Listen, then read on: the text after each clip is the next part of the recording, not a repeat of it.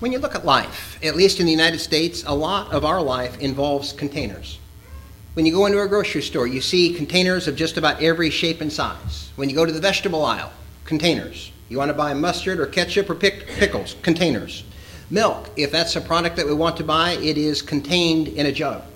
Then when we get to the checkout counter, our groceries are contained in maybe a sack, a box, or maybe they're contained in our arms. But when we look at life, we find that containers are all around us. They are objects that come in various sizes, many different shapes, and many different types. When we think about containers, we know that they are designed to hold things. When we look at the Bible, it also tells us that there are containers that we need to pay attention to. For example, our body, our physical body is basically a container. It holds who we are. We could take who we are and potentially put that somewhere else, but our body is just a container for our individuality. The Bible also treats faith as a type of container. We announced last week that we're going to study the Christian graces or the Christian qualities that Peter talks about in 2 Peter chapter 1, verse 5. And we noted how he begins that list by talking about being diligent in certain things. And as he says, be diligent, as you continue through that list, the first quality that he mentions is faith. Faith is good, faith is necessary. We cannot please God without faith. But as you think about faith, you find that this particular quality is in many respects like a container. It is designed, if you will, to have things put into it. Just as we would put things into a sack or a box or something else, faith is designed to operate in much the same way. Tonight we want to think about some of the things which can and need to be put into the sack of faith, if you will. We begin with the information that Paul gave to the Thessalonians in the last chapter of that first epistle, 1 Thessalonians chapter 5, verse 8. He said, "But let us, since we are of the day, be sober, putting on the breastplate of faith and love, and for a helmet, the hope of salvation." Paul said to these Christians, you need to put on the breastplate of faith and love. Valuable items are usually put in a container. When we think about the qualities in 2 Peter chapter 1, we have certainly some very important things. And these are items that need to be stored in a safe place. Faith is that container where these qualities are stored. There's also a sense in which we might say love is a container, but that's not the point being emphasized tonight. Faith is the holding place for Christian virtues, and it is a very safe holding place. The idea of faith holding various Christian qualities, or being that sack, if you will, is reflected in a lot of different passages. One of those places is Matthew chapter 6, verse 30. Here is a place where Jesus spoke to people who he said had a small amount of faith. O ye of little faith. Now, if a person has a small amount of faith, that is better than not having any faith at all. But as you think about a small amount of faith, that's not going to be a very good breastplate. That's not going to be a very good defense against some things. 1 Thessalonians chapter 5, verse 8. A small amount of faith is not going to be a very large container. Faith is something that we need. And as we go through life, we want that faith to be increasing, growing. We want to have a faith that is like a big box, and that box is able to contain or hold many things. The Bible tells us that it is possible to have great faith. Jesus said, a man, Matthew 8, verse 10, who was a Gentile, happened to have great faith. The Lord, in commenting on this man's faith, said it was greater than he had seen in the entire nation of Israel. Tonight, as we sit here, if we were to liken our faith to a box, how big would it be? How large would that box, how big would that container be? Would it be like a wedding ring box? And we would say, well, that's kind of our faith. Or as we think about our faith, would it be like the trailer that's pulled by a semi, a very large container? Well, we know God's will for our life. That is, he wants us to have as much faith as possible. And this is demonstrated in a lot of different ways. In the book of Acts, chapter 6, we read about 7 men who served in a very special way. We remember, I think, one of the names as far as the 7 people who are listed there, that is Stephen. As Luke describes this particular man, one of the qualities that he associates with his life is faith. Luke says this man not only had faith, but Luke specifically says this man, Stephen, was full of faith. The New Testament specifically describes him with this quality. Now, when we look at our day and time, we find that people are often full of different things. We find that people may be full of themselves. That happens sometimes. Others may be full of deceit. Some are full of gossip. Others are full of sin. But the Bible tells us in Acts 6 to the life of Stephen that it is possible to have a life where we are full of faith. And if that's our life, then we are in a good position to begin adding the things to that faith that need to be in that spiritual box. Many who have read the New Testament are familiar with the name Barnabas. He's not mentioned all that many times, but he is mentioned in a very commendable way, and he sort of sticks out, even though there are not many passages which describe him. When we hear the name Barnabas, or when many hear the name Barnabas, I think two things pop to mind. First of all, people would say, oh, Barnabas, yes, he was that man who was generous. He was a good giver, and that's certainly true. Barnabas was a willing giver. When you look a little deeper into Barnabas' life, you find that he was also an encourager. Now, people may not be as familiar with the second fact as they are the first, but these are probably the top two things that people know about Barnabas. If you look carefully at the life of Barnabas, there is a third thing that comes to light about this man. The Bible says he was not only a man of faith, but he was a man of great faith. Acts 11:24, in talking about Barnabas, says he was full of faith. God apparently believed that that description was important enough to include it in his word. Barnabas was a good giver, but what caused him to act in that way? What was the basis for his deciding to be a good giver?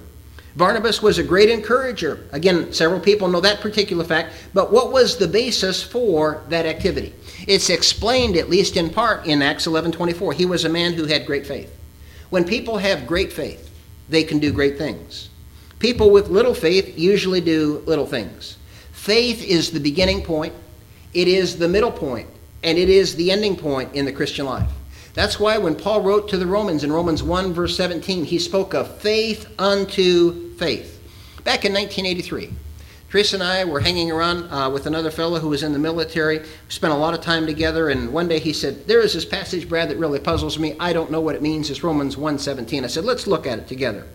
And that's the passage where Paul talks about faith unto faith. And I looked at that verse and I thought, I don't have a clue what that means. And I thought about it and struggled with that passage for several years, and I thought, I just don't understand it. And as the years went by, things began to get a little clearer, and then finally, I'm not claiming I've got it all figured out, but I finally came to the conclusion where I think I've got a halfway decent understanding of Romans 1:17. When Paul refers to faith unto faith, he means that the entire gospel system, everything that is related to Christianity, is based on faith. Not faith only, but faith. Faith is the very foundation for who or what a Christian is. It is like that box that we said initially, in which we put all the various qualities associated with Christianity. We repent, but why? Because of faith, is it not? We believe, so we repent. We confess, but why? Is it not because we have faith? We're baptized, but why? Because we have faith. We come together and worship, but why? Because we have faith. Every single thing that I can think of relative to Christianity goes back to faith. So it literally is a life that is faith unto faith. Worship, salvation, everything. When we think about faith, we normally think about individuals. It is certainly true that as we look at faith in the New Testament, much is said about individual Christians. But Luke says something that's almost odd in Acts chapter 16, verse 5. He wrote in that particular passage that churches, not individuals, but congregations, were strengthened in the faith. Now that passage tells us that entire congregations can have their faith expanded. In this particular text, it seems like the primary emphasis is related to doctrine. That is, these Christians were better established in the various teachings that we find in the New Testament. Doctrinal instruction is the great point there. But Christians, even though that is the main point, the overall faith that they had would have been strengthened as well. We want to broaden the faith of individual Christians as well as the faith that exists in entire congregations. If a congregation thinks that it cannot do much for God, guess what? It's not going to do much for God. But if a congregation has great faith, then more than likely it can do great things. If a congregation wants to do great things, it must have great faith. That means that the leaders in a local congregation must be people of faith. It means that the parents in a local congregation need to be people of faith. The deacons in a local congregation need to be men of faith. The wives in the congregation need to be women of faith. Our Bible class teachers in a local congregation need to be people of faith.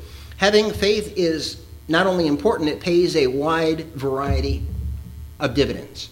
In the book of Romans, chapter 1, verse 12, a little earlier from Romans 1:17, but the same chapter, Paul refers to a time when Christians were comforted by the faith of one another. In life, as we look at people, we find that comfort often comes because people have faith or they believe in someone or something. I don't know how true this is now, but at least in the past, a lot of people had faith in the U.S. dollar. If I've got American currency, I've got faith in that. Now, for some, that's been shaken a little bit, but by and large, I think a lot of people still have faith in the U.S. dollar. The rich man is similar in Luke chapter 12. He had faith in his money, and that faith in his wealth. The bigger barns that I have, I can eat and be okay for many years. He had faith in that, and that gave him great comfort. But you know, as you look at the man in Luke 12, as you look at people that have had faith in the wealth of a particular country, that has not always worked out all that well. It certainly didn't work out well for the rich man in Luke chapter 12. If we have faith, though, in what's sure, if we have faith in what cannot fail, then as we see in Romans 1:12, we should get great comfort from that. Too often people have faith in something, they find comfort in it, but the faith is misplaced. In the Corinthian letter, 1 Corinthians 2, verse 5, Paul refers to those who had faith. But he said that that faith was in the wisdom of men. Well, that still happens today, doesn't it? Maybe not in the religious realm, it does happen there, but maybe it happens in the financial arena. People have faith in the fact that someone is going to invest their money and be upfront and faithful and honest with them. But eventually, and there was another story about that this past week, maybe you saw the information about the guy in Florida. There were people who had faith in this particular fella, and they learned later that their faith had been misplaced. Having faith in the honesty, having faith in the integrity of others has not always worked out that well. Faith in men has frequently led people to great disappointment. But when you look at faith in God, if that's where our box is, if that's the foundation in our life, that is never something that disappoints. God is the one who always keeps his promises. With God, we can have sure faith, and we can expand that faith and should do that as fully as possible. Faith is so important that Paul, in writing the Corinthians, 1 Corinthians 13, verse 13, said, there are three things that abide. Paul told the Corinthians in that 13th chapter that spiritual gifts were going to vanish away. The gift of tongues, Paul said, it's going to disappear. The ability to interpret those tongues, those foreign languages, Paul said it's going to go away. Prophecy is going to be removed. Healings, Paul said, they're going to exist for a while, but they also will terminate. The supernatural knowledge that you and others have, that's also going to be removed. There were many gifts. God was going to take them away. He did take them away at the end of the first century. Paul said when the perfect comes, that would, of course, refer to the Bible, the complete Word of God. The perfect is not a reference to Jesus or the Lord's second coming. We know that because Paul uses the neuter there. He says when that which is come. Had he been thinking about Jesus, he would have said, when he who comes. But he didn't say when he who, Jesus, comes. He says when that which comes. That, of course, is a reference to the perfect law of liberty, James 1:25, the completed New Testament. Well, the completed Bible has come. We have the 27 books of the New Testament. But even though the spiritual gifts have been taken away, Paul says in 1 Corinthians 13:13, three things remain. Love continues to exist. We know that and believe that to be true. Hope, item number 2, continues to exist. Faith also continues to exist. And just as we should try to increase in love, and just as our hope should grow, so our faith should increase. In fact, in the last chapter of that book, 1 Corinthians 16:13, Paul said, stand fast in the faith. Abide in the doctrine of Christ. Do not move away from what's right. Faith should grow, faith should expand, it should increase, so it's like Stephen's faith in Acts 6. We talk about the great faith of Stephen in Acts 6, and then we see it illustrated in Acts chapter 7. This man, because of his faith, he was willing to die for it. He was willing to let people stone him because he believed so firmly in Jesus Christ. We want to have the kind of faith that allows us to live by that faith. 2 Corinthians 5:7. Paul said that God's people are to walk by faith instead of by sight. Think, if you will, tonight, if someone said to you, maybe you trust them implicitly, maybe you just trust them quite a bit. Suppose someone said to you, we're going to blindfold you. You can't see, and maybe we're going to take away your ability to hear. And we have quite a few steps here. And after you've been blindfolded, I want you to have faith in me that I'm going to lead you safely down the steps. Now, most of us might say, well, okay, depending on who you are, I'll agree to that.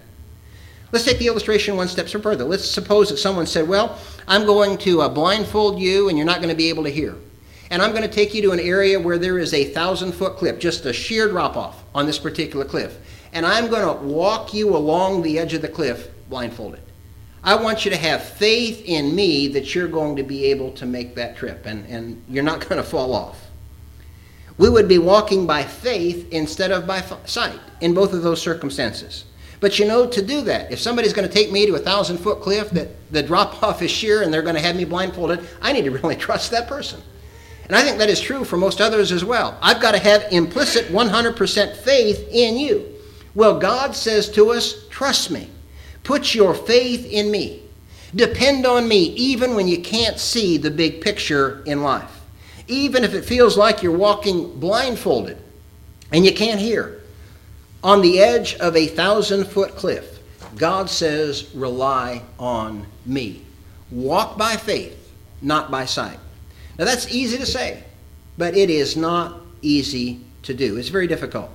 Yet that's what God tells us to do, and that's what we need to do. Christianity is faith unto faith, Romans 1:17. It is the beginning point, it is the middle point, it is the ending point. Faith is the foundation stone on which so many other things are built. The smaller our faith is, the less we will reflect the Christian qualities described in the New Testament. Paul, in writing the 2 Corinthians letter, said in 2 Corinthians chapter 8, verse 7, God wants us to abound. He goes on to say he wants us to abound in everything. But you know, as Paul explains that to the Corinthians, the first thing on the list as far as abounding in something is faith. Abound in faith, plus all these other items. If faith abounds, we will have a good shield of faith. Ephesians 6:16 to deflect Satan's arrows. The Bible in Hebrews 11 says that Noah built an ark by faith. It goes on to say in that chapter that Abraham had enough faith to go out and virtually slay his son. Hebrews 11:17. Moses' parents, Hebrews 11:23, had enough faith to defy an ungodly government. The children of Israel, Hebrews 11:29, had enough faith to pass through the Red Sea. The people of Israel had enough faith to literally bring down the walls of Jericho. Hebrews 11, verse 30. When you look at that chapter, you find that faith is a precious thing. It's a valuable thing. And Peter even associates the word precious with the word faith in 2 Peter chapter 1, verse 1. When we think about faith, the book of Revelation chapter 2, verse 19 tells us that God knows our faith. He knows if it's small. He knows if it's medium. He knows if it's big. He knows if it's decreasing or increasing. Tonight, what does God know about our faith? Does he know it's small? Does he know it's weak? Does he know it's declining? Does he know it's growing? Or does he know that it's great? We sometimes speak about and sing of how love is the golden chain that binds. And in many respects, that's true. Paul makes that point in 1 Corinthians 13 where love does bind a lot of things together. But the sack that holds so many of those things that love binds together is faith. And when you think about the Christian lives that some people are trying to live, they have a sack of faith. But there are some holes in the bottom of that sack. And their faith is not a very effective and efficient faith. Tonight, if you are someone that as you look at your life, your faith, and you think my faith needs help, my box of faith has some holes in the bottom of it. We need to correct that. We'd like to help you. If you have the faith, but you've not acted on it, you need to obey. The Bible refers to obeying the faith in a lot of different passages. Tonight you can do that. If you believe, faith should motivate you to repent. Faith should motivate you to confess that Christ is the Son of God. Faith should motivate you to be baptized into Christ for the forgiveness of your sins.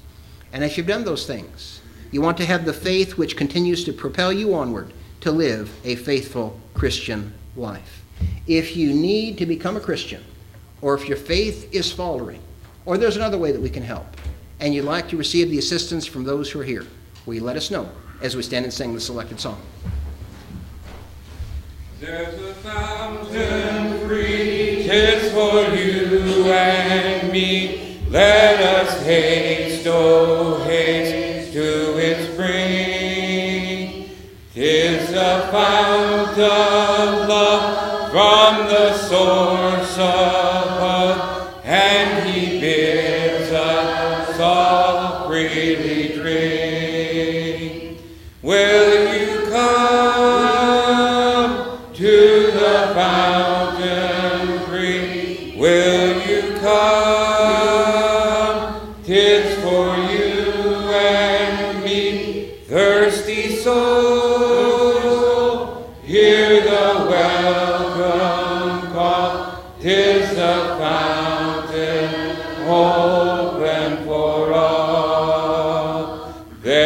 a living stream with a crystal gleam from the throne of light. Now it flows while the waters roll. Let the weary soul hear the call that for freely goes. Will you come to the fountain free? Will you come? 'Tis for you and me, thirsty soul. Hear the welcome call. 'Tis the fountain open for all. There's a rock that's cleft, and no soul is left that may not its pure water share. 'Tis for you and me, and its stream I see. Let us hasten joyfully there. Will you come to the fountain free? Will you come? 'Tis for you and me, thirsty soul. Hear the welcome call. 'Tis the fountain open for all. Please be seated.